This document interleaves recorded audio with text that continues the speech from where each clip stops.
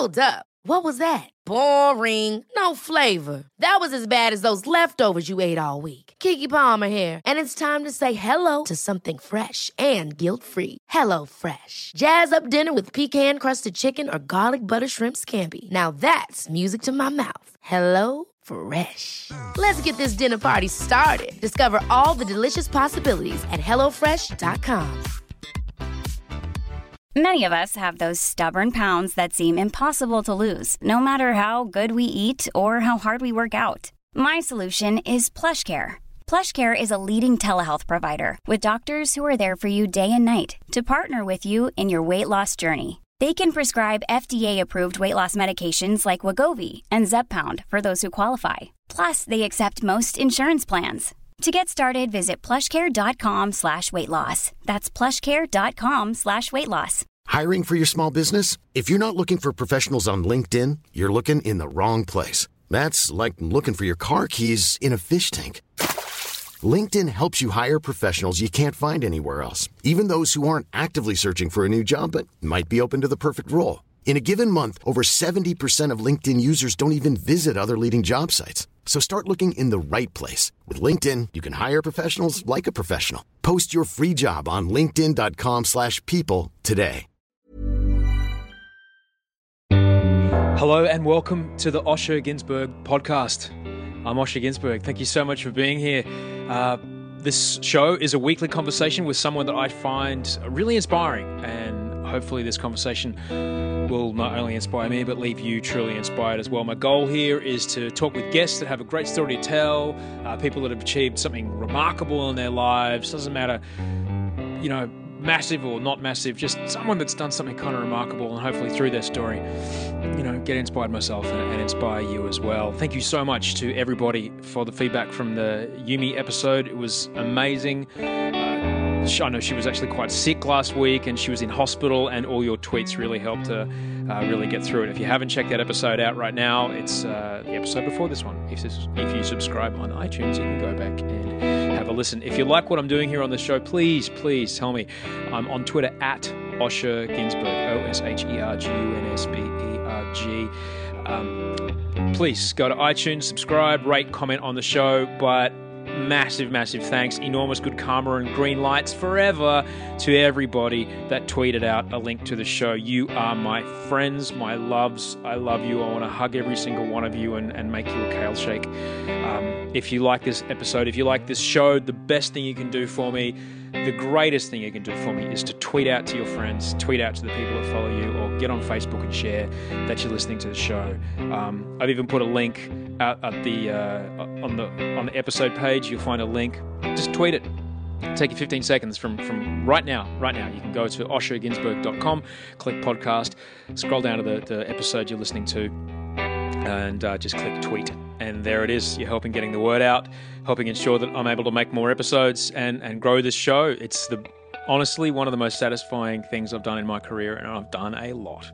So I'm just really, really grateful that people want to hear it, because that's the amazing thing about what we're doing here. We're in this world of modern content creation. We just make it and hope an audience comes. And my goodness, you have come, and in enormous numbers. And I'm so grateful. It's been an interesting week. I had a breakthrough in my anxiety. If this is the first time you've ever listened to the show, then hi, I'm Osher, and I struggle with anxiety. There you go. Yeah. I work on television, on really big TV shows, and sometimes I'm afraid for absolutely no reason. My body just believes that I'm about to get eaten by a pack of jackals, which is really weird, because I've been noticing a lot. I've been riding my bike a lot lately. I've got a new road bike. Dan Mack hooked me up with Giant, and it's an amazing bike, and it's really great, and it's really, really fun, and I'm really enjoying being on a proper middle-aged man bike. So I go out and I'll do like 50 miles, which is 80 Ks, and just kind of be at one with my thoughts, and my anxiety just tends to not be able to keep up. But what happens when I'm out on the road, a lot of the times, and anyone that rides a bicycle will know this, a lot of the times it's just par for the course. You nearly get killed. Cars will come and nearly kill you. And like a car will swing by and its wing mirror will miss me by a hair, and my body will flood with all of the endorphins and all the adrenaline and all the chemicals that'll help me escape if I need to escape, or fight if I need to fight. and the car will drive away. And so when the immediate danger's gone, my body relaxes again. And within the space of a minute and a half, I've gone from just riding on my bike, or not even like a minute. I've just gone from riding my bike to, oh shit, I'm nearly dying, to, oh, look at that seagull. Now, the thing when you have an anxiety problem, is that the switches that flood your body with all those chemicals that help you either escape or fight get stuck on, and when there's no danger present. And it's been really interesting because I'm kind of getting an experience of what it's like to actually have that occur naturally. I know it's fucked that I have to nearly die to make it happen, but it's really interesting because I'm able to go, oh, right, that's what it should be. So when I'm having anxiety, I'm able to go, well, actually, no, this isn't like when that truck nearly killed me on out by the oil refinery the other day, or when that guy in the Nissan got very upset at Manhattan Beach at me and nearly front doored me. So, yeah, it's really weird. So that's what having anxiety is like. I'll be there 5 a.m, warm, cozy, under my bed in my amazing sheets, and thinking that this truck is nearly going to kill me. But the problem is the switches get stuck on, and you are left feeling like that for hours and hours, and it's really hard to escape from, and it can be really stifling. And I've struggled with it a lot through my life, but managed to be okay. But recently, I've changed a few things about my life, and it's come back to visit. So I'm working on dealing with it from other angles, and it's actually been quite effective. I've I like to believe that there's many solutions for one problem, so I'm attacking it from a bunch of different angles. And one of the people I'm working with, because I'm in Venice Beach, man, come on, get over it. He's a hypnotist. I'm working with a hypnotist. Well, he calls himself a hypnotist, but he's more like a guy that's taught me a relaxation technique that I've never experienced before, and he's given me this really interesting access to peace and shush that I haven't ever had before. I've described what goes on between us to friends, and they've said it's a lot along the lines of Kundalini meditation, with your eyes open when everything kind of shifts and moves, and there's a stillness. But he showed me a way to access this stillness, and if I take a breath, I can do it right now. Only baby steps. I'm only working the muscle, but honestly, it's really, really helped. I've managed to keep a few really big, heavy bouts of bad news this week at bay, and just keep them in perspective of what they actually are, just by, breathing and taking a moment and finding access to this. Now, if you don't have anything wrong with your brains, if you're just normal, you'd be thinking, come on, man, this is easy stuff. This is kindergarten shit. Your brain and my brain are different. My brain likes to think that a pack of hyenas is going to come and eat me, or I'm going to get taken by a pack of bull sharks, and my body's reacting like that when there's absolutely no danger present.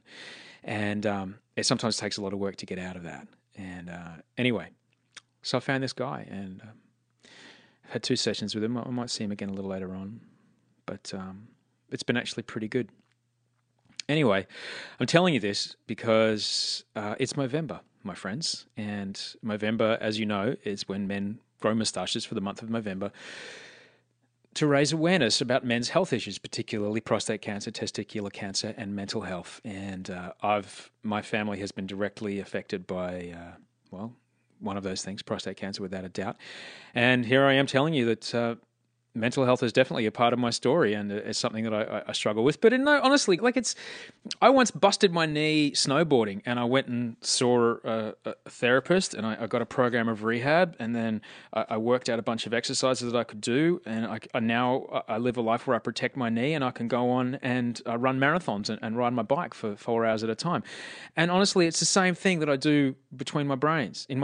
Like I found someone to work with. I have a program of ways that I can work around whatever it is, and I can strengthen that muscle so I can think around it, and then I can go on and have a great life. So, it's really weird. It's a similar debilitating thing, because when I busted my knee, I couldn't walk, I couldn't run, I couldn't dance. And when the anxiety is in there, you better believe it. I don't want to walk outside, sure don't want to run, dance, forget about it. But both things are treatable, and I'm working through both. So here we are having a conversation about it. And if any of this sounds familiar to you, and you'd like to help people in your life or help yourself or whatever, there's plenty of resources out there. And one of those is Movember.com, Movember.com. If you want to donate, my moustache is at mobro.co/Osher Günsberg. That's where I am. Anyway, let's talk about my guest today. She is amazing. Annelies Brakensieck. She taught me how to say it. She's an entrepreneur. She's a chef. She's a lingerie designer. She's a jewelry designer. She's a supermodel. She's an actress. She's a wife. She's an activist. And she is one of the loveliest humans that you could ever meet. She's the loveliest woman. Her husband, Danny, is an amazing guy. And she and I go really deep.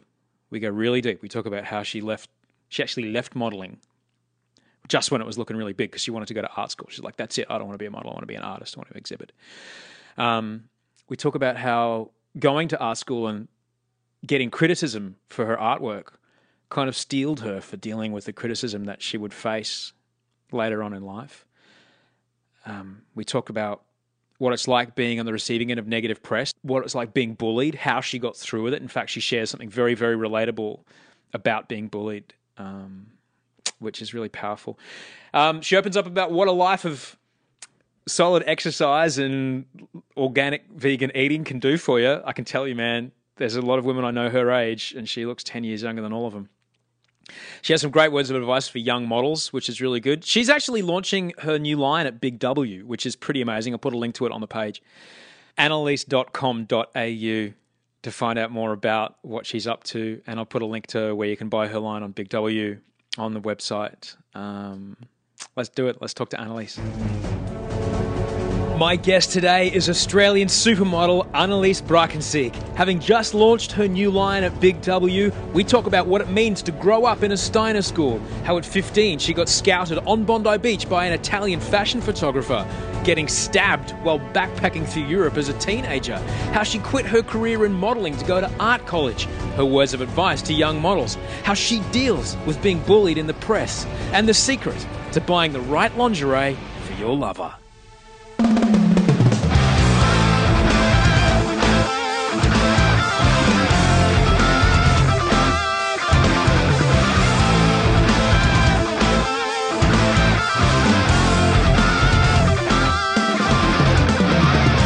Well, that's the whole idea, is that this podcast, I think, has the most amount of tea slurping of any podcast that I've heard so far. Here we go. It's the brown rice. It's the bits of brown rice in it.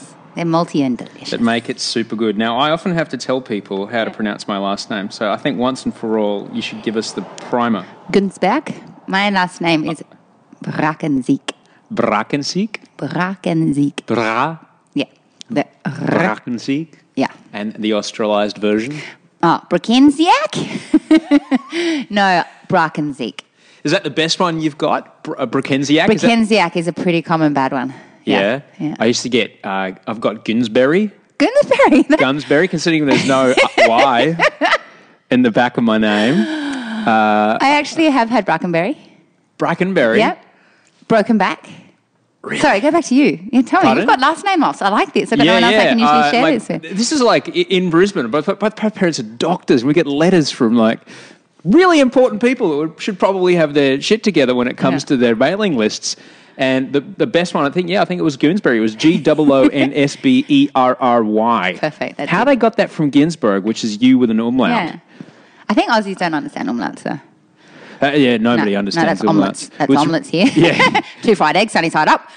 And you've got lots of vowels at the start, because the umlaut freaks people out. Yeah. But do people get more freaked out by the double A or the EI at the end? I think the IEEI is a really freaky, that's like, and the CK, double A is not too, people who are Dutch or Afrikaans know that means it's the Dutch or Afrikaans name, because it's, to my knowledge, the only language that has double A's is Dutch or Afrikaans. But yeah, they can't even say Annelies. They go Anna-Louise. I usually get Anna Louise. I get a lot of Anna Louise. That's nice. I'm like, who are you talking to? Anna Louise Brakensieck. I'm like, I've never heard of her. Present. I used to dread roll call at school when they got to my name. Because also, like, I'm in a Christian Brothers boys' school, and they get to Ginsberg, and they're like, "What are you doing here?" Yeah. Well, see, honey, you should have come to Steiner School, because everyone was a Brakensiecker. We had lots of Skies, and we had Groniers, and we had everyone. Chads, I didn't know what a Sophias. Steiner school was until my buddy went to go and learn how to be a teacher at a Steiner school. I grew up in Brisbane, babe. Brisbane.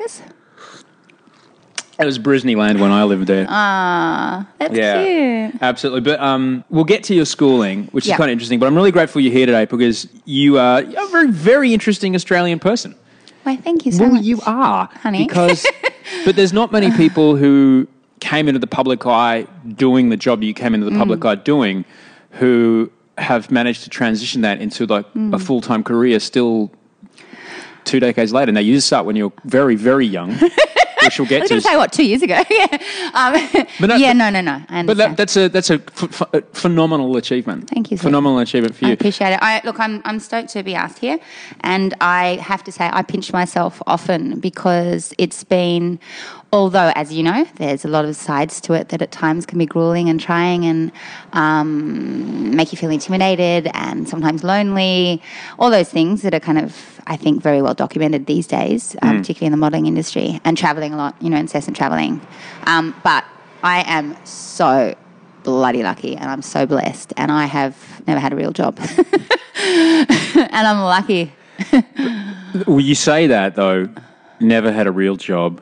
I think of what's scarier, clocking into a 9 to 5 when you're getting a regular paycheck, you know how much you're going to get paid every week, every month, every year. You know when your holidays are, you know when your holiday pay is, you know your job's going to be there when you come back from holidays or maternity. You know that there's a clear way that you can work your way up in that existing business structure. Or I don't know how I'm going to pay December's rent. Mm-hmm. So I'm going to have to make this thing that I'm working on right now work. Yep. For me, that's a braver choice, a scarier choice, and a more full-on choice. But no, so what I would say is what you do is as real as it gets, is that you have to hustle every day. You don't rely on someone above you in a corporate structure to do the hustling to create the business. No, but I think, though, in that sense, I mean, absolutely. I mean, when I say not, I'm saying it from, I guess, my mother's perspective and a lot of other people's perspective. But it is definitely real. It's what I've chosen. It's what I love. It gives me the freedom to be able to practice yoga, cook beautiful food, travel the world, learn languages, do all the things that for me are my reality, and without them I wouldn't be who I am. And so, but like you're saying, there's so much that comes with that. And I think a lot of self-pressure because you haven't got anyone to, you don't have sick pay, you don't have holiday leave, you've got to do it all yourself. So you've got to do it all yourself. It makes you work harder. Now, I've written my notes out, and I got very interested about talking to you today, but yes. I discovered that you and I, bizarrely, are actually quite close genetically. Are we? When it comes from where we came from. Really? Your mum's Czech. Yes. Your father's Norwegian. Yeah. My dad's Czech. My mum's Lithuanian. No way. So pretty close. That's really close. We're like one Viking ship away. One raiding party away. One rape and pillage. I wasn't going to say that. But let's be honest, that's how a lot of Northern Europe's genetics got spread around. It is. Yeah. Wow. There you go. Yeah, See, totally. I thought that you were half German. No, it's my father. It came down from my father's side. Right. Right genes, wrong chromosomes. Yeah. So I came down my father's. My father's the Ginsberg and my grandfather's the Ginsberg. Right. So, and then my mum, the Lithuanian, married the Czech. Wow. The handsome Czech man with about 100 words of English that she met at a party at the hospital. One of them consisting of a darling. Yeah. My big brother is an Ibiza baby and I'm a Santorini baby. Nice. My big brother's born in April and I'm born in March, so we were both northern summer holiday Love children. shags. Yeah. I like it. Yeah. I like this style of island as well. Oh, they were doctors. It was the early 70s. That's what they wanted to do. So you mentioned that you went to a Steiner school. I don't think our childhoods could have been any more different. Well, for folks that don't know what a Steiner school, all I know about Steiner schools or Steiner is that there's a great cafe called Elderberries on Sunset Boulevard, and they make amazing vegan food, and they're kind of based in the Steiner ethos, which is biodynamic. I beg your pardon? Or biodynamic. Oh yeah, it's great. It's great, and that my friend who went to teach at a Steiner school said, "Oh, there's no parallel walls." That's all I know about it. Yeah, that's true. So what's a Steiner school? That's an interesting point to take out of it. A Steiner school is the most wonderful wonderful education I could ever dream of receiving, and I'm so grateful to my mum for putting me through that. It's Rudolf Steiner is an Austrian philosopher. He devised biodynamic farming. He's, it's so difficult to put this into a few words, but anthroposophically, I guess it's all about it's teaching these philosophies to children so they can grow up and help the world, I guess. And there's a lot of art, a lot of music. We all have a garden space. It's very much about learning about nature, respecting nature. It's not about competition with anyone else other than yourself. And it's pretty magical. Wow. Amazing. Where was that in Australia? There's quite a few. The main one that I went to was in Galston, which at the time was country, which is now subdivided, lovely red brick houses. Outside of which city? Northwest of Sydney. Oh, right, okay. Galston. The Galston Gorge. Have you heard of that? I'm from Brisbane, mate. I moved to Pyrmont and then to Bondi. I don't go west of the Anzac Bridge. But yeah, and there's one in Bellingen in Thora Valley, and then one in Byron. But they're all over the world. And I also went to one in Austria for a while, in Wien, and in Germany. Damn. Yeah. So, but I mean, it was wonderful, and it just instills this incredible. I mean, for me, I'm an artistic person, and I guess I'm not a very person that deals with conformity and things like that. So it was really good for me. Did you ever go to a regular school? Did you ever had any experience? No. What? Oh, I tell a lie. I did in year 11. My mother and I had a bit of a misunderstanding, and so I was, told to leave home, and then I had to go to a state school. And what was that like? You've been in the Steiner school. I'm guessing you call your teachers by their first name, that kind of thing. Yes, okay. And you don't wear uniforms, and it's all about love. And I mean, I thought everyone was vegetarian and believed in karma and the afterlife. I just didn't understand that just wasn't normal. Hang on one second. So this apartment's rented for me for work, and no one knows the home phone number, but people still call it. I'm yet to pick up. Shall we pick up? No way. No? Okay. Get on some telemarketer I'll just list. slurp one more time. So you thought that everyone, because as a kid you believe that everyone's experience is kind of similar to your experience, and it's not, because that's your world exists with your family and then your friends, and then you start to understand that other people live different lives. Yeah. When did you first understand that your education was different from everybody else's? The first day I stepped on the school bus going to Galston High. People had to wear uniforms. So you were 15 or 16 by the time this happened? Yeah. Wow. Yeah, it's pretty hectic. You had to wear a uniform. Of course, I chopped mine up and made it extraordinarily short and made, pleats and God knows what to it. The fashion designing started early, yeah. Exactly. And I just couldn't believe that Entschuldigung, Sie bitte, Frau Roberts, if you're listening to this, but our German teacher, sie hat Deutsch gesprochen, weißt du, und sie hat da, ihr Name was Frau Roberts. And I was like, what? She wasn't German. She spoke, it was just like a very different mentality to schooling than what I'd, experienced. And there was, kids beating people up and heads flushed down toilets. And also there were some awesome, awesome people.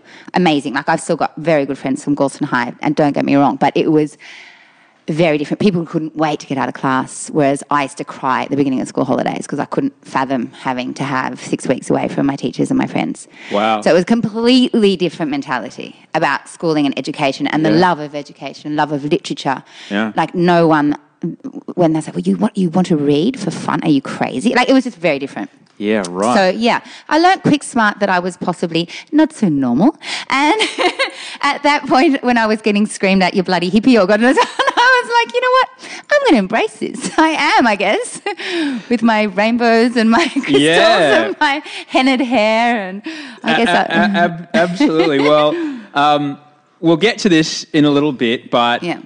For anybody that doesn't know, and I'm not telling you anything you don't know, you happen to be a very, very, very beautiful woman. And you are married to an equally beautiful, wonderful, wonderful man who I happen to know. I'm sure that everyone would agree he's probably the luckiest man on the planet. But at what point in your life did you start to realise this, I look different and men react differently to me?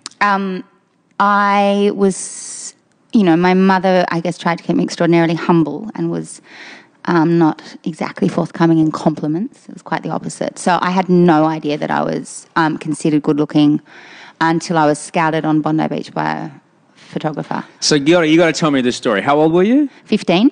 So you're 15 years old and a stranger walks up to you and says... Hello. He was like, I cannot stop looking at you. You're beautiful. Da, da, da, da. Anyway, I'm like, oh, so mate, rack off. A grown man. A grown man, yeah. An Italian grown man came up to me at the South End, just out the front here, and was saying, you're beautiful. Are you a model? I want to shoot you. And I was like, oh, whatever, like sleazebag. As if, like, I'm not even remotely pretty and, I've got these big boobs and rah. And anyway, then he showed me his portfolio and I, of course, was really into photography and art. He had his portfolio down on the beach? He had his whole bag with him, his camera, everything, yeah. Wow. He raced over and he grabbed me. He goes, I'm not just being silly. Like, you've got to listen to me. You don't understand.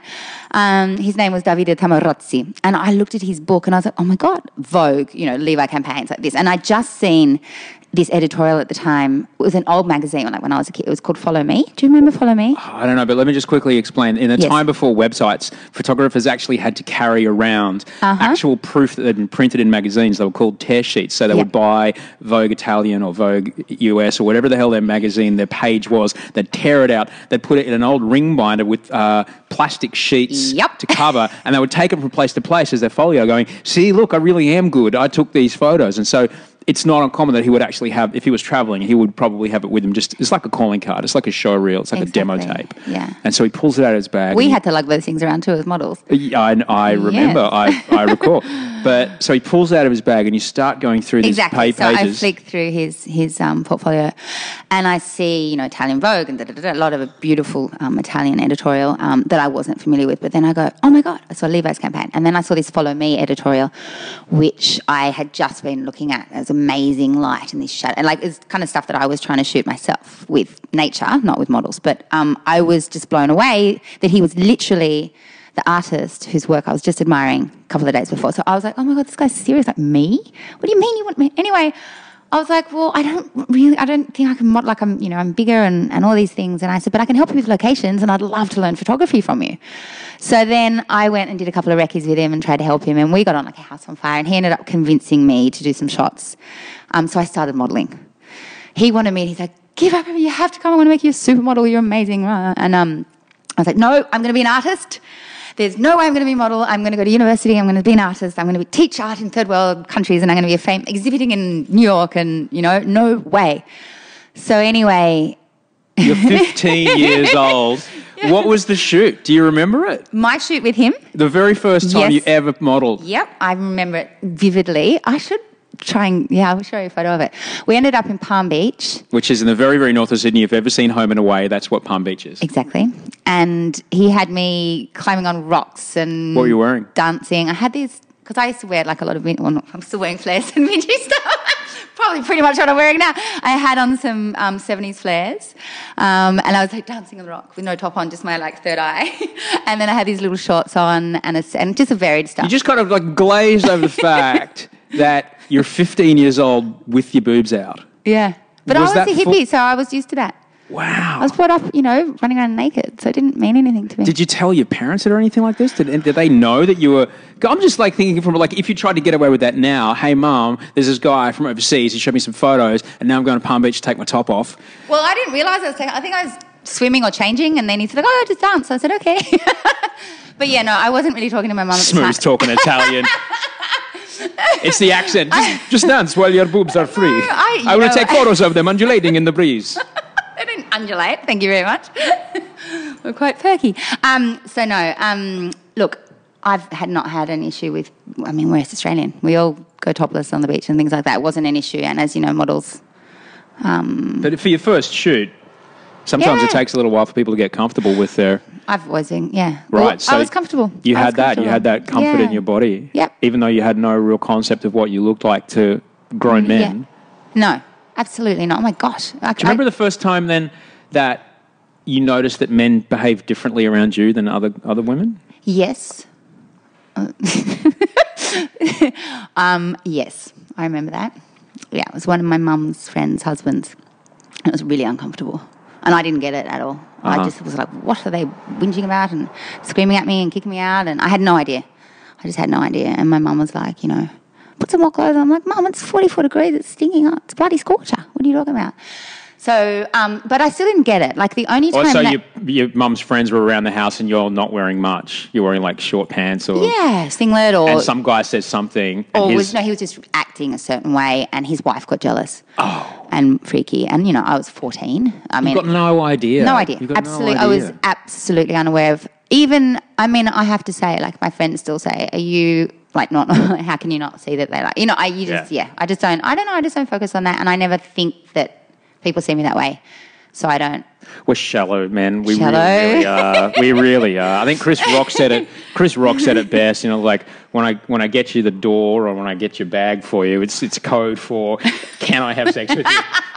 Let me help you with that. No, I'm like, everybody's so helpful and lovely. And everyone's like, yeah. I'm like, but they bought me lunch and they opened this and they flew me here. And I'm like, aren't they lovely? And my sister was, oh, for God's sake, sis, when will you learn? But look, yeah. Anyway, I still don't think I'm beautiful, babe. I think I'm a beautiful person. I think I'm fit and healthy. But I would never go, oh, I'm so hot.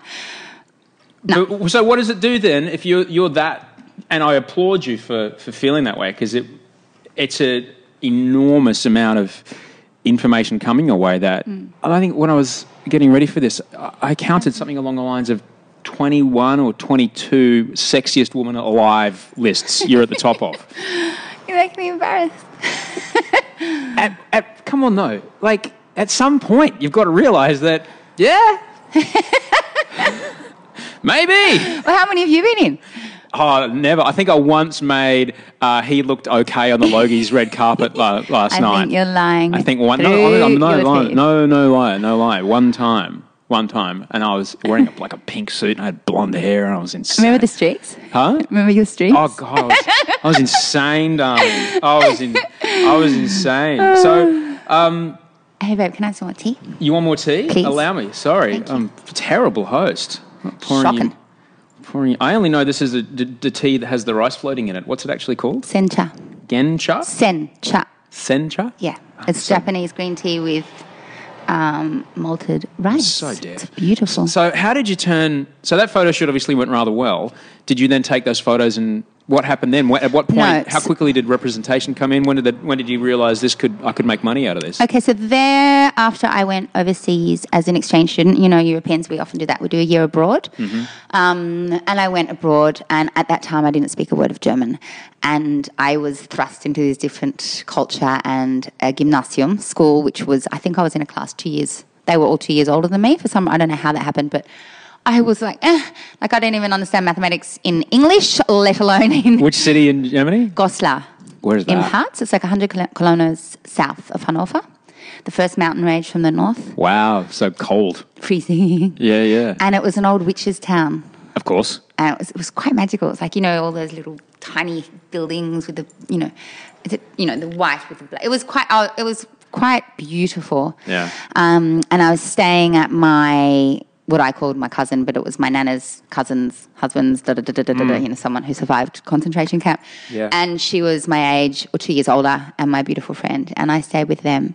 At any rate, I was like, yeah, my name is Annelies, and that's all I knew, and it was rather overwhelming.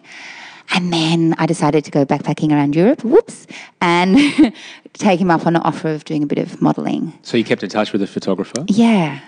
And did you... I decided to go backpacking around Europe also, I just kind of forgot to go back to high school? I didn't go back to high school for quite a while. Yeah. But I learnt fluent German within a month. Yeah, right. Immersion. When you're a kid, go for it. But because this beautiful boy that I was seeing, who happened to be my pen pal of 7 years, who I'd never met but was madly in love with. Hang on. So you started writing this guy at, 9? Yeah. So you started writing this guy at 9. About that, maybe younger, maybe 7. And you're writing back and forth how many times a year? Oh, heaps. It was my favourite thing to do, was to write and send photos, and I would race down the 17 bloody K driveway of our farm to get to the letterbox. And see, this isn't a time when... No email. When you actually got things in your letterbox that weren't bills or pizza ads. Mm-hmm. Like it was an actual letter, and if you were lucky... The person sprayed something on it so it smelled nice, or they put a leaf or a flower in there from their home, and you could see their handwriting and the little doodles they wrote on the outside. Yep, I still write letters. I still do. I just posted about 3 or 4 off yesterday. And so you're building this relationship with this Adrian, kid? who's half Austrian, half Swiss, half Aussie, but brought up in Bern in Switzerland. Ah. And I don't remember how it happened, but his father owned Toblerone and God knows what. And the father who I was living with allowed me to go down and stay with him and his family and go hiking. So I did that, and then we fell madly in love. Next thing you know, I speak fluent German. Yeah. I learned it after like 2 weeks. So then his father bought me a Ural pass, and I went travelling, and then I went and... Which is basically an all-you-can-eat train pass. That's right. Around Europe. Yeah, so I was 14 and I was backpacking around on my own. 14 years old, backpacking around. So when I first met Davide, I was 14, not 15. So this is the late 80s? I think so. Late 80s. 40. You're with a backpack at 14 running around Europe by yourself. Late 14, nearly 15, yeah. Oh, that makes all the difference. Yeah. I know, can you believe it? I just can't believe it. Anyway, then I did a bit of modelling. But hang on a second. Did anything bad happen to you? Were you ever afraid of your life? No. Because I had Yumi in here the other day telling me about when she hitchhiked from Byron Bay to the tip of Queensland to the point where she had to get on a ferry to go to the Torres Strait. Yeah. She said not once did she ever fear for her life, and not once did anything that she didn't want to happen. Yeah. And not once did she experience anything but people wanting to be just really lovely to her. Same. It was amazing. I had everyone be incredible and open their homes to me and feed me. And I tell a lie, I did have a scary experience in Barcelona, with a Albanian guy. Like he ended up stabbing me in the back of the knees. That was the only bad thing. Stabbing counts. So for further reference, getting stabbed by an Albanian in Barcelona. I retract what I said. But there was only a little scratch. It's fine. I've just got to go and have an operation next Saturday on them. No, I'm not joking. I do, but it's fine. But that was the only... I think we're going to everything else. That's amazing. You're making me laugh, babe. That was the only thing that happened, and I just put it down to he thought that my rainbow belt was a bum bag, and he's obviously poor, and he was trying to get money, and I didn't have it. And me running away, thought, nah. And then he was just chasing me, and I ran up the stairs, in those old pensions. A spiral staircase. I ended up kicking him in the back of the head, and he fell down. And I got away, and I was fine, but I kind of got lacerated backs of knees. Yeah. Because he had a knife. Yeah. Oh, goodness me. But that's the only bad thing that happened of me backpacking around at 14. It counts. Yeah. Just kind of let you know. Counts. Back to modelling. I decided that I didn't want to do it. It was too superficial for me and too scary for me. And I was like, I want to go back, finish school, go to uni, and definitely stick to my thing of being an artist. So I did do that. I went back home, went to COFA, did a double major in jewellery and sculpture. Well, and COFA is a College of Fine Arts? Yeah. I'm assuming that was quite difficult to get into. It was. What did you have to do? Blag, I guess. I got in. Yeah, right. You can't talk your way in there. You have to go, and I made this. Yeah, and then a exactly. group of people look at it and go, exactly. You got to get 3 out of 5 yeses. I'm guessing it's a more fair... than that. Yeah, they only let in 27 people in my year, so it was really competitive. All right. I was scaled down. At that time when I did my HSC, there was a scaling system. I'm sure it's changed. HSC is the grade 12. It's like your SATs in America or OP in Queensland. It was a TE. It's basically the school... High school certificate. The high school grade that you get that determines which university you won't go to, in my experience. Yeah. Which was all of them. Oh, no. Really? I ended up... No, it's my story's another story. But, I failed high school because I didn't try. Yeah. So, therefore... Anyway, there was a lot of other things going on. So, what was your experience like at art school? I'm imagining it was like after being in the Pink Floyd The Wall kind of state school experience, then Europe... It might have felt a little more comfortable being surrounded by 26 other people who were we're just here to create things. It was beautiful. I loved it. And I met 2 of my best friends, who are still 2 of my best friends, Bill Granger, the chef, and Muffin Green, who is a set designer doing extraordinarily well in the UK now, who I'm proud to be his godmother to his kids. Wow. And it was beautiful and nurturing and just fun to be able to play with, art day in, day out. And I loved it. I was happy as Larry. Who is Larry, by the way? He's I would imagine, probably the most...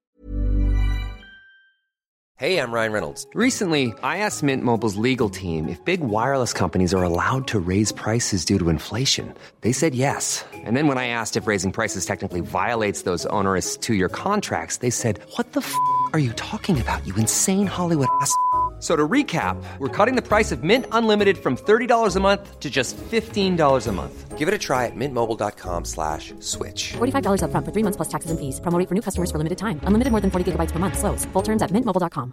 There's never been a faster or easier way to start your weight loss journey than with PlushCare.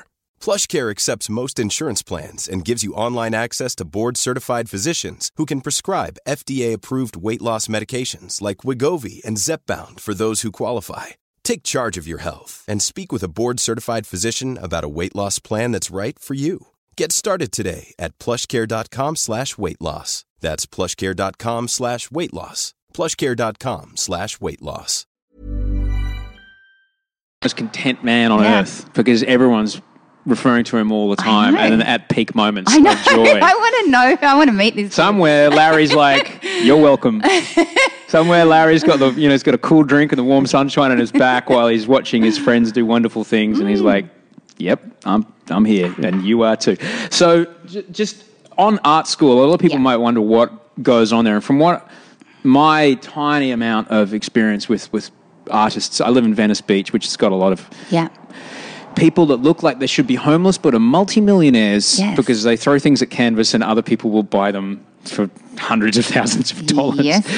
And it would kind of shock me to learn that art school isn't really about here's what you do with a paint and a pen and a canvas. It's almost a psychological adjustment to free your consciousness into flowing directly through whatever medium you want to do to create something. Now, was there an unlocking for you during that process? You'd always been a creative person, but do you have any moments like, oh, right? No, I actually found it, I guess not saying the opposite would be too harsh, but I found that they were very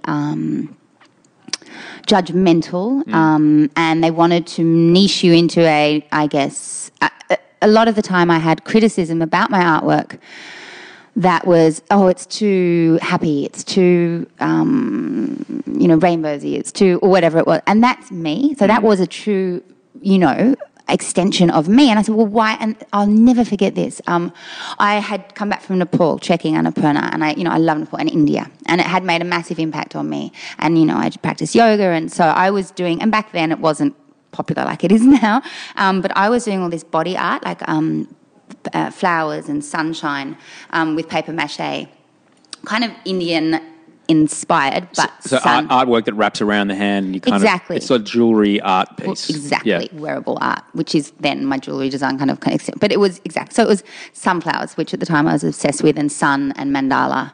And I still love sunshine. I mean, gosh, it's me. So it's pretty interesting. 20 years later, I'm still doing this. But she was saying to me, it's so commercial and, you want to do something like, that says something really about you. Like a sheep's heart in formaldehyde in a test tube, right? Like something that says something. And I just looked at her and I said, I'm vegan. I don't eat meat. I'm organic, biodynamic. I don't believe in pesticides, let alone formaldehyde. That does not represent anything to do with me whatsoever. This does. Yeah. I'm different. Let me express myself differently. I get it. So, you know what I mean? They were trying to conform me to be unconformist. Yeah. In a way. But in saying that, I had some wonderful, wonderful lecturers as well, particularly my art theory. She was amazing. And she just, we did a lot of dream analysis with, Jungian theory with this. And, it was so interesting. Would you recommend art school to people? If you're artistic, absolutely. I loved it. I thought it was a beautiful luxury to be able to have all those facilities and have people who could help you with the practical side, because for me, it wasn't about the inspiration of the way of thinking, because I was lucky enough to have that at Steiner School. I found that kind of way less open-minded than Steiner School, but I had kilns and people telling you if you put that, and helping me with ceramics and just yay, play school, stuff on hand, or learning how to weld or things like that, just there, and fantastic facilities. I just had the flash dance moment. I'm just thinking of you in the welder's helmet, lighting up the torch with a cigarette. Pretty awesome. So one thing that, when you mention your name, people always have because you are in the public eye and very very highly visible in the public eye. Did your experience with dealing with criticism at art school at all prepare you for the criticism that you'd experience putting yourself out in the public as, that you would experience later in your life? You know what? It did. And I hadn't really thought about that until you pointed that out right now. I was really criticised by this. I had 2 bad experiences there. One was a teacher who would give me 49.5% on everything and then see me after hours and we'll talk about it with a bottle of red and a candle. And I don't understand. I'm getting high distinctions and everything else, but I just get 40. Anyway, he got suspended.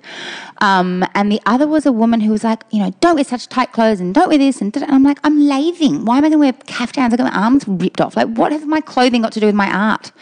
And then I realised that, yes, people will criticise, it's too commercial, it's this or whatever.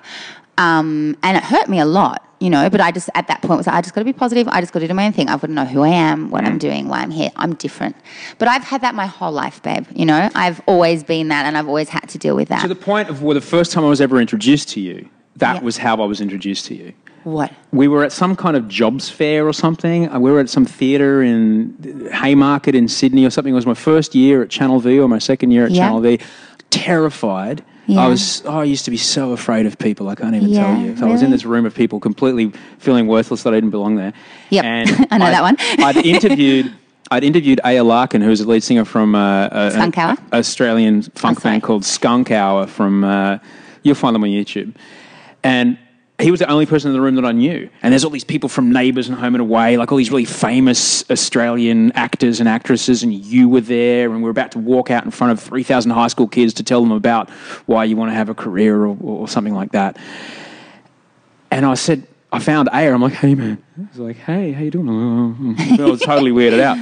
I was like, oh, my God, is that Annalise? Oh, he said, so yeah, do you want to meet her? I said, I had no idea.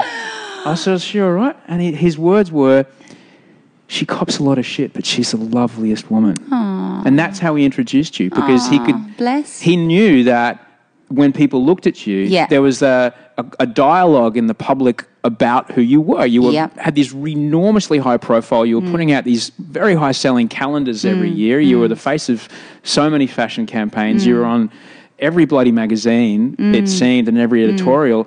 And yet people were unkindly mean to you. Yeah. Oh, gosh.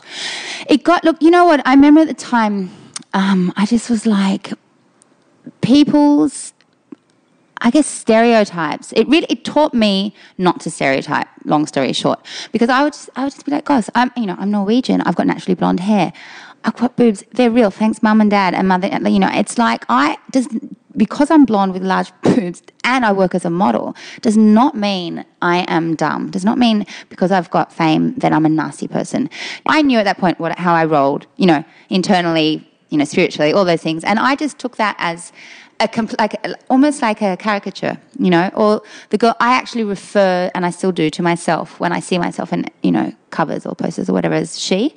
So when I'm editing shots, I'm like, yeah, she looks a bit, whatever. Like, I don't even look at it as myself because the real me, me. Yeah. Yeah. But now what's fantastic is 20 years later, however long it's been, and with the grace of, I guess, the way media and everything has changed, and now the fact that things are a lot more apparent, people can't help but see the real me now. Yes. And now that's amalgamated. Now, hey, bam, here I am. And it's kind of nice to come full circle. And I have girls come up to me and kind of go, oh my God, I feel so terrible. I used to slag you off and you're so lovely and I love your love lunch and thank you and your bras are amazing. It just goes on and it's like, that's okay, honey. Cream rises, Wow. Just hearing you talk about that, you must have been bulletproof. No. It hurt. Don't get me wrong. I call myself a mushhead. I am so sensitive, babe. I used to wake up on Sunday mornings and go, because remember, back in the day, it used to be newspapers on the Sunday and the gossip pages were huge. People used to look, and I go, oh God, what have I been up to this week? Fictitious. And I'm like, they should be creative writers. Like, this is ridiculous. I'm like, oh, I like that one. I was rude to I was on heroin that week. Oh, got married then. I mean, it was just like one time I was cheating on my boyfriend with this hot guy. The hot guy was my brother. I'm like, oh, so now we're incestuous, are we? Far out. Yeah. And how did you deal with those days? Because I ask you this because I'm sure maybe not everyone's getting things written about them in a newspaper, but if you scale that, like everything's relative. If you scale that to someone's getting maybe bullied online or in their workplace or like dreading turning up to work because these things that aren't true are being said about me, and don't they know? Like, how did you? Because your answer will, I'm sure, relate to a lot of people if they, scale it back to their reality or up to their reality, wherever they may be. Yeah. How did you deal with that? Initially, I didn't deal with it that well. I dealt with it very emotionally and I took it so personally and I got rattled by it. But with time and with my knowledge of meditation and yoga, having a really good sweat, getting it out, and then just knowing, okay, which goes back to so much in our life, of the differentiation of your rational self and your irrational self. So ego or not. If I know the truth of the situation and between me and the universe or me and God or me and that person, whatever, we know the truth, it does not matter what they say because you know your truth and that's the vibration, and you've just got to be strong with that. Because I've been bullied, I've had girls and guys make up stuff about having been with me when they haven't been with me, and this is something that's really, really, really hurt me quite a lot and several times. And one particular time a guy said it, big whatever, I'm used to it. It's like, yeah, was I good? Did I, but my friend got really, really upset and believed it and didn't talk to me for 2.5 years. So and that just made me, go into this incredible panic. and now when someone doesn't communicate with me or whatever, I'm like, oh my God, they've heard a rumor. And I have to go, no, be strong. You know the truth. Eventually cream rises. Eventually the truth. And you've just got to just know and just get on with it and breathe. And interim things to help you through that, for me, are meditation and yoga and training like a bitch. I wish that I had heard you tell that to me the day I met you. Yeah. Because I did the other thing, which was, maybe if I drink really heavily, this feeling of believe and if I take whatever they've written personally as if it were actually true and then drink really heavily, maybe that'll make it go away. I know. And it didn't. I know. I know. I've definitely obliterated myself, but that's more like losing my dad or a friend or whatever. I mean, no one's drinking heavily does help sometimes, babe. Well, we think it does. It doesn't help me anymore, thank God. I'm so lucky because that was my solution. My solution was, how do I feel I couldn't differentiate what you're saying, the way that you were able to make that separation. I'm only just making that separation. I had to go through all of that, and I had to go through a divorce, and I had to go through all that. It took what it took. It is where it is, and I can honestly say right now I'm the happiest I've been in years, even after everything that I've been through. Yep. Because I had to come to that realization I needed these lessons to learn it. Absolutely. I was stubborn. Yeah.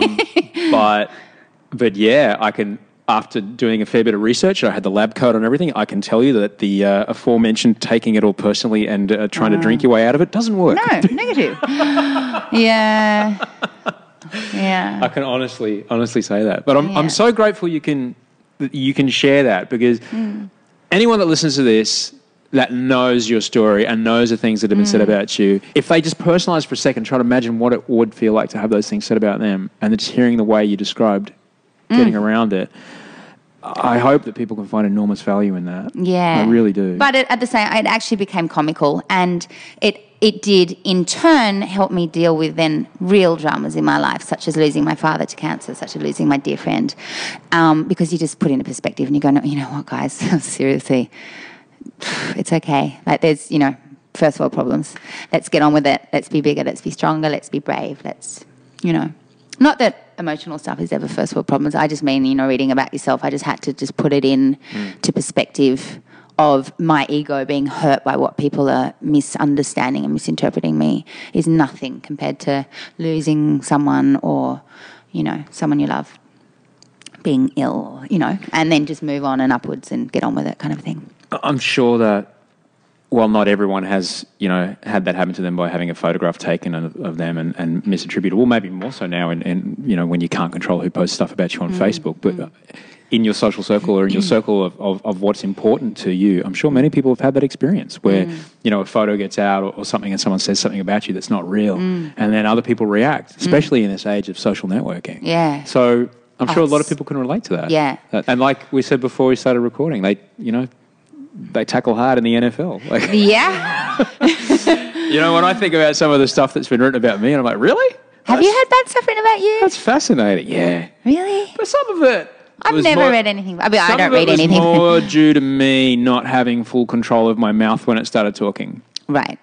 Yeah. Right. Yeah. So you couldn't really blame anyone else but yourself? Precisely. Right. At the time, I tried to, but these days are very, very different. Right. These days are very, very, very different. One of the things what I said at the start of this was really interested to have you here because I'm sure there were many people that you started with, and I've had some experience with people who in the modelling industry as an aspiring photographer, as someone who's had their photo taken, and as someone who's been married to someone who was the face of campaigns and really seeing how it all works. What is it like when you think about what the women that you started with doing, and you would see each other on the shoots all the time, you'd be at the same castings, you just kind of you work in this kind of team. When you see what they're doing now versus what you're doing, what are your thoughts? I'm so grateful that I've eaten organic and vegetarian my whole life. Because when I was younger, I'm not a rake by any stretch of the imagination, and I have a penchant for food. I have an appetite like a horse. When I met my dad, he was like, where does it go? You have hollow legs. All my friends just can't believe how much I eat. And at the time, I'd be training in the gym and doing all my, exercise and my yoga, and extraordinarily jealous of these other girls who just get on it and smoke ciggies and drink Coke and all that stuff that I didn't do. And they were just so skinny. And I was like, oh, you're so effortlessly skinny. I'm so jealous, and I'd be not hating them, but you know what I mean. Yeah. And then I went to a 40th recently, and I did not recognize half the people. Wow. So I was like, you know what? It's a blessing. Thank you, universe. Again, something that when I was younger, I was really disliking the fact that I had to train to keep fit. I'm so grateful now because I've, been exercising and eating well and eating organic and not eating meat my whole life, and I think it really makes a difference. So I'm pretty grateful for that. Yeah. I'm still modelling. I'm still working. I was doing a shoot the other day with a girl who's 20, and I'm like, I've been in this industry as long as you are old. This is weird. So let me ask you this question: when you see young models, what do you say to them, or do they come to you for advice, or what do you say to these women? Oh gosh, I always say the same thing what I've said the whole time. So you've got to understand, when I started, I was told okay. After I came back from Europe, and then I was at university, and I got scouted again, and I did a Speedo commercial. I remember I got 10 grand or something, amazing amount of money at the time. Colossal amount of cash for a student. Back then, I was starving art. So I'm literally at art accommodation, going down to Govinda's for the second day old food with my bucket because I couldn't afford to eat because I was saving up to pay, especially jewellery, as you can imagine. Govinda's is a Krishna place where you can get an all you can eat, like $7 a plate kind of place. Yeah, and then they give homeless people day old food the next day for free. And so I was in line with them eating. I was so broke. So to be offered 10 grand or something along those lines to walk naked away from the camera for a Speedo commercial, I was like, okay, yes. And then I was offered Inside Sport and I won Model of the Year. But I'll go into how I restarted modelling in a second. So then I was told to go down to see this agent, I'm not going to say who she is, from this photographer who said, you've got to get down there. And I went in there and I said, look, I've been told by this photographer to come and see you. And she just looked at me and she went, oh, sorry. And then the head of the agent said, yes, come. Saw me on the beach at the same time. Go into the agency. And the booker says, I don't think so. What are we going to do about those tits and that ass? You've got a great face, honey, but until you lose some weight, I don't think so. Like that, not joking. And I was like, well, if I wasn't stronger in myself, I would have an eating disorder. I would have. Yeah, and right. I was like, you know what? I'm healthy. I train. I'm not going to lose any weight because this is me and this is, and I just was resolute in the fact that I was going to not starve myself and not give myself an eating disorder and not look like Kate Moss, who'd just come out, who was all the trend. Clearly, I looked nothing like her. She's absolutely stunning and waif-like. But I made a career for myself being the curvy girl. So I was different. It wasn't on trend at the time, but I still made it, and that proved to be okay as well, to be different. Do you know what I mean? So I think in this day and age, my word to all these girls is please do not forego your health no matter what. That's what really, really upsets me is when they just, eating disorders or, beating themselves up negatively to the point of, depression and all those things, because now, back then we didn't have retouching. You had to be healthy and fit and trim and look good on set. Now, a lot of the stuff that people are comparing themselves to is digital. It's not real. They've chopped off half a leg. They've removed bags. It's not real. So you can't beat yourself up and compare yourself to this. And success, as you know, is not necessarily because the other one's prettier. It's because she's got Instagram likes and she could be in the right place at the right time. There's all different aspects to it. It's not because you're not as good as someone else if your success isn't as much. So does that make sense? Absolutely. Yeah. It truly does. Before we get out of here, you are not only someone who has a career in front of the camera, you're an actress. You've been nominated for a Logie, which is the Australian Emmy for your acting. I would like to talk about that, but we may have to talk about that another time, because I think what's really, really important is to talk about how you have transitioned into an entrepreneur who is creating a revenue stream around your brand of who you are. At first, you had a great relationship with a company called Bras and Things, which does what it says on the box. They sell bras and things, and you were creating... Designing lingerie for larger cup sizes. For larger cup sizes. And can you just say, you're welcome at the end of that sentence, please? Okay, I'll tell you how... You're welcome. You Thank you. Say you're welcome. And then... and now you're working with a retail chain here in Australia called Big W, which is... It's a broad market. This is like real stuff. I guess it's like our Target. We have Target here as well. It's like so along the lines of a competitor to Target. Yes. So we'll talk about the lingerie thing in a second. But what is it when you approach something like that, approaching a whole range, designing of range? Like, how do you said you sketch everything out? Like, what's how did the relationship come between you and Big W? That came because I have had 6 years now with very successful Australian label with Bras and Things.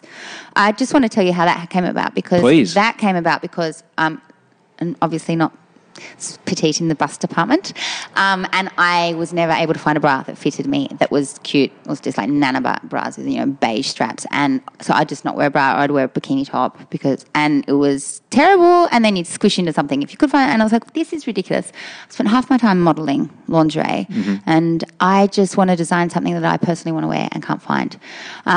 So I decided, and I thought, well, that kind of combines my modelling career, my public persona, and yay, my art. You can use your degree. I can use my degree, my art school, and I can draw and sketch. And I proposed, I went into my agency and I said, look, I want to do more. I want to contribute more. I don't just want to be a model. I'm going nuts. Like, I'm so grateful for it. It's great money, I know, but I can't do it anymore. I need to contribute more. And she just looked at me like I was a nutter, but I just kind of reached this epiphany. And I was like, I want to contribute to society, and that's how Love Lunch came about as well. We'll probably need another 3 podcasts to get through this. Yeah. Annalise used to, I'll just say very quickly, Annalise used to make a food delivery service, and so every day for lunch, people would eat food that she made. You'd go around to her house and pick it up, and it was the yummiest ever. It was vegetarian, gluten-free, dairy-free. It was amazing. So you pitched Bras and Things? Did you pitch a bunch of different people? I pitched to a company prior to that. That fell through. And then we went to the first company. They said yes. Started working with them, and then they went under. So then went to Bras and Things, which is massive. It's like 200 stores across Australia and New Zealand. 500. 500 stores across. Yeah. Well, they need 400, something like that. They need to update their website. Do they? Yeah. Right. Yeah. I did my homework. Oh. So it's massive. A massive company across Australia and New Zealand. Exactly. Make a lot of money. Yeah, they make a lot of money. Yeah. Yeah, and it did really well. And you know what? was designing Were they things. receptive? Like the idea was like, I'm going to design it, I'm going to be the face of it, and we're going to sell it in your stores. No. I just said, I want to design, I want to do beautiful, fashion forward with a retro twist, gorgeous stuff, big boobs, but like not big necessarily, larger, not plus size. Like girls with little, like me, I've got size 8 back and E boob. Every time you refer to your boobs, I want you to know that my eyes are never leaving your gaze. They're not. I have not looked down once. I've known him for a long time. He's my darling friend, so I don't think you've ever looked down, have you? Just on the slide when I'm not looking? I have not looked down once. I have maintained eye contact for this entire interview. I just want to point that out. You're welcome. Goodness me. Sorry. What was the reception when did you know, obviously the relationship doesn't go for 6 years if it doesn't work. Yeah. What was the reception like to the first season? It went amazingly well. And it was wonderful. And I just felt like it was awesome.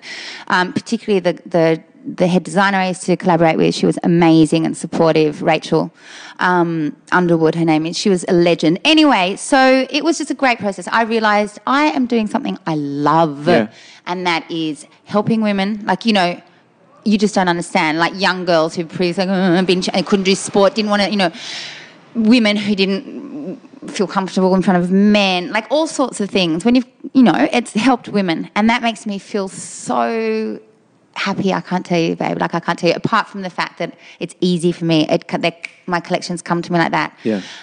With my travel, I can be inspired. And I go boom, and I can, generally lingerie kind of happens about a year later than stuff that's on the catwalk, and it's a more mainstream market. So I'm obviously a little bit more alternative. I have to water that down a little bit. By the time I've designed something, it's a year later. It's more mainstream by then. So it's just been really successful. Wow. Process, and one I adore, and I love being able to help out women. So you've got a new relationship with a brand called Big W. Yeah.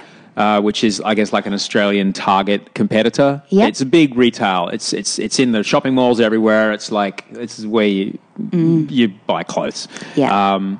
And you're about to design a whole collection for them. What are you designing for them? Yeah, no, I've designed several already. I'm about to launch my first sleepwear collection with them, which is so exciting. And it's a summer capsule, and then I'll have a new collection every 6 weeks. In February, I'm going to be dropping lingerie. And that will continue on. And then You're like Kanye West. In February, I'm going to be dropping lingerie. And then we're going to drop swimwear next summer. So that's very, very, very exciting. Goodness me. Yeah. I'm over the moon. How amazing for you. Yeah. I'm so grateful. I'm so grateful. And to be... So I'm guessing the Bras and Things thing came to a close. Yeah. And this came at the end of that. Exactly. Right. So I've moved on because now I have, the opportunity to do sleepwear as well as lingerie, as well as in the future swimwear. Yeah. Again, all with Annalise branding, which is specialising in larger cup sizes, eco-friendly twists, recycled cardboard swing tags. Wow. Organic wherever possible. It's not 100% eco-friendly. It can't be microfibers and things like that. You can't. But in my opinion, every little bit counts. And even if you're making a small... bit of difference in that volume. Yeah. When you're running 20,000 items, it makes a big difference. Absolutely. And I'm stoked to be able to work with, and to be mainstream. Super. Yeah, they totally are. Like, to go into Big W is that's like we're on commercial radio if we're a pop song. Yeah. But basically, we're in prime time. Yeah. If we're a TV show. That is what it is to be in that store. It is an enormous achievement. Not to mention your jewellery design, which you are wearing 7 pieces of today. You can buy that in stores, or you just buy it through your website? That's on my website, predominantly, and in selected boutiques. Okay. However, I have to be honest with you, I haven't given that as much love and effort yet, not in designing. I had mine on, but I took it off to go for a run because it jiggles around. Jiggles around? It annoys me, Jiggling, baby. You're not gonna run with a jiggly hand bracelet. I really like it. It's really nice, thank you. But You're welcome. I took it off because I went for a run. Yeah, I have to get someone onto that to start getting that into more. Yeah, right. I've got a lot of boutiques interested, which is fantastic, and I'll ramp that up. I've got actually some American buyers interested in stores in LA and New York. So that's next level. Obviously, just getting my sleepwear out there and my lingerie has been a priority. I know you have to go, but here's the things I want to talk to you about next time. Yep. I want to talk to you about cooking. Yes. Because you are an amazing chef. Thank you. And I'd like to have us chat about how people could, just some few small things that people could do to change. I would love that. I also want you to tell me the story, or think up a way you can tell me the story. It doesn't even have to be true. Yep. How your husband fought his way to the top of the mountain, and at the top of the mountain, and he fought his way, like that scene where Russell Crowe's against the German army in Gladiator, and there's fireballs coming, and he dives, and there's an engagement ring on your finger. I want to know how that happened. Okay. And finally, before you go, because I know you have to leave, do a public service for me and for every man that has tried and failed miserably to buy lingerie for his girlfriend, wife, future wife, lover. What are some things we need to know? What's the simple? Give me the simplest thing. You need to buy one of my pieces. Precisely. Okay, no, the main thing to know is... What's the trick? Like, do you have to go through their knickers drawer when they're not in town and go... Yes, you go through... Okay, so firstly, you know what kind of lingerie or underwear reflects a person just as it does with you. You've got your comfortable daywear stuff, you've got your practical girl. So if you don't find any crotchless knickers in the underwear drawer... Don't buy her crotchless knickers. Don't buy her crotchless knickers, because if she hasn't got them for a reason. That's correct. Got it. If she's a Brazilian bum kind of girl, you get a Brazilian bum. But then, at the same time, I think you just get her size, figure out what kind of colours and things like that she likes. And then she might not have what she ideally likes because she might not be able to afford it, so you can splash out and get something. But you wouldn't buy something completely against her personality, is my opinion. And no dig-ins, no scratching, and no synthetic is another little hint. And what about when you go in the store? What should you... Because you get in there and you're just overwhelmed because as a man, you're trained to have a certain physical reaction. Something like this. Yeah. Your body just goes, whoa, I'm surrounded by all this wonder everywhere, and I'm fantasizing about, and there's posters of girls not wearing much everywhere, and I'm the only man in here, and it's scary. Yeah, I can imagine. It would be intimidating. And the girls used to always say, they're very cute. They're like, oh my God, the guys come in and just get a bit sweaty and Look, I think the best thing to do is get her sizing, check out her sizing in her drawer, sneak in there. I think to not cause any embarrassment, you might want to go online, get the same sizing, have a look at it, and know exactly what you want, or go to a specialist store and say, this is what she's like. Help me. Could you take a photo of her in there? Can you tell a lot about what kind of underwear a woman wants to wear if just by the look on her eye? I like your dedication. I'm asking seriously. Yeah, well, I can. I mean, I'm completely can. Right. I can, same as I can tell someone, I bet you she's, this star sign or whatever. Like, I'm... So do you then look at women and go, I know what's underneath. I know what's underneath that pantsuit. I know there's the suspenders and there's a whole box and dice going on over there. I know, it's so funny. I look at someone and I'm just so, passé about boobs, and I see, double line. I'm like, oh, she lays. I'm like, honey, if you should be wearing an E, you're probably wearing a 10. She goes, what? I'm like, sorry, but I'm just saying. And I feel her boobs. I'm just like, I look at it like art now, and it's like, no, they have to be held up properly, and you need, something to support you, and you can have a little beautiful strap, not a big beige. I can definitely tell. Yes, anyway. Embarrassingly. No, I'm just asking because I know blokes want to, they might see something when they're on the internet, for example, and they're like, you know what would be great? I'd love it if my girlfriend, wife, lover, whoever it is that I have sex with, would wear something like that. Yeah.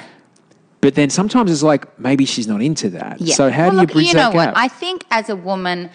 it's pretty hilarious. A guy will always like the little tight black dress and, well, not always. There's a certain type of guy and, the raunchy lingerie, whereas the girl wants the baggy boyfriend jeans and a cute little silk top and something on trend. There's girls' clothes and there's boys' clothes. There's girls' lingerie and then there's lingerie that the boys like. And there's not many women who like... to wear the lingerie that the boys like, the quintessential sleazy kind of tacky stuff. You mean I've been lied to by posters and pictures in magazines? Most possibly, probably yes. There's a time and a place for that. That is a lot of that lingerie which is designed specifically to put on to be taken off immediately thereafter. And then you've got lingerie that a girl would like to wear, which generally you like to be in all day. I would much rather buy that kind. So she's at work and she's like, yay, this bra's really comfy. Yeah. Oh, that's right, because the man that I love thought enough about me to do his research and figure it out, and geez, my boobs feel good. Yep, that's an Annalise. Let me type out my email while I'm thinking about how much he cares for me and that he figured out exactly what I like to wear, because that's going to get you laid way more than the thing with the bows on it. That's right. That's right. That's all I'm saying. Yeah, just saying. just putting it out there. My darling, you have been so generous with how much you have been forthcoming with your tale today, and I couldn't be more grateful. Thank you for having me. I'm so lucky that I know you, and you've been in my life a long time now. I know. You really have. It's been over 10 years, like 12 years. I think it's even more. We were children when we met. Children, darling. 12.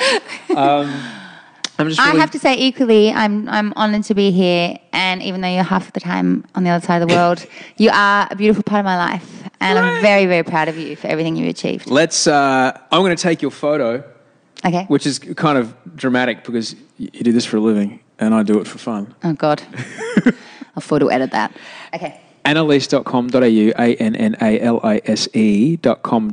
The Twitter is Annalise with Love. No? That's Instagram. Instagram is Annalise with Love. I'm not really into Twitter that much, but it is AB Rockenzik. So capital AB and then my last name. So let's just do the Instagram then. Yeah. And then and my Facebook page, Annalise Brockenzik. I will put a link. But there's quite a few fake ones on there. So how do we determine which is the real me? You make yours an official one. How do I do it? Mine's a public page. Yeah. Well, is that the only one? You just write, this is official. Oh, okay. Here I am. And I tell you how you make it. You make a little photo of you holding it up with the URL written on it. That's how they do it on Reddit anyway. Okay. And you go, yeah, this is actually my page. Here right. Because, there's some fakies. The other one's pretty annoying. Yeah. That's okay. There's probably still a fake MySpace page of me floating around somewhere. Yeah, remember MySpace? Hilarious. I remember MySpace. All right. All right, darling. Thank you so much for having me. You're going to go to lunch. Okay. There she is. Annalise Brockenzik. There she is. I'm really glad you could be here for that. That was cool. That was really fun. She's an amazing woman. And her husband is an amazing man. He really is. If you ever run into them, you'll see why they're together. They're really, really super cool.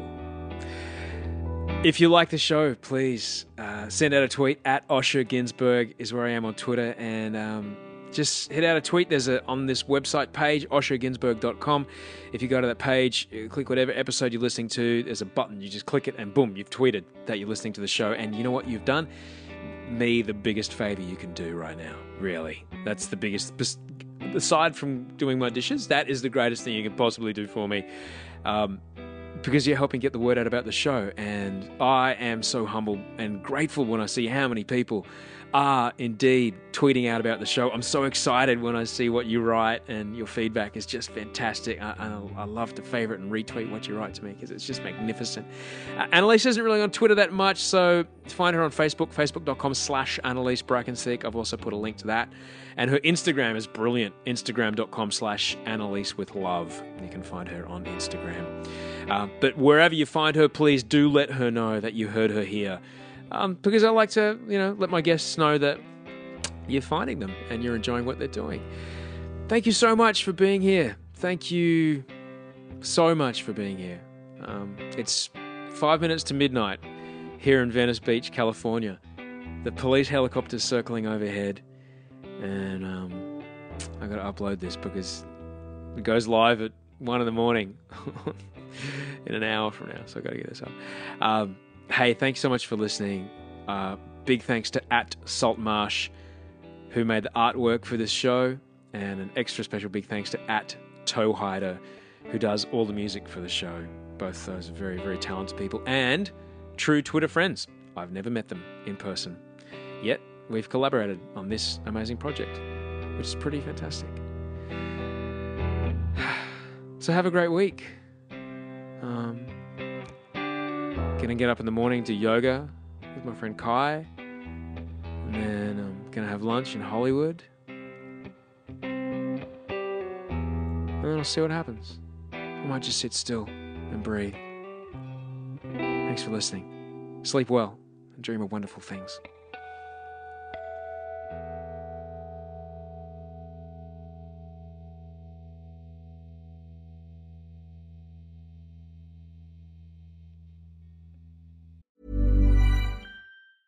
Hey, it's Paige DeSorbo from Giggly Squad. High quality fashion without the price tag. Say hello to Quince.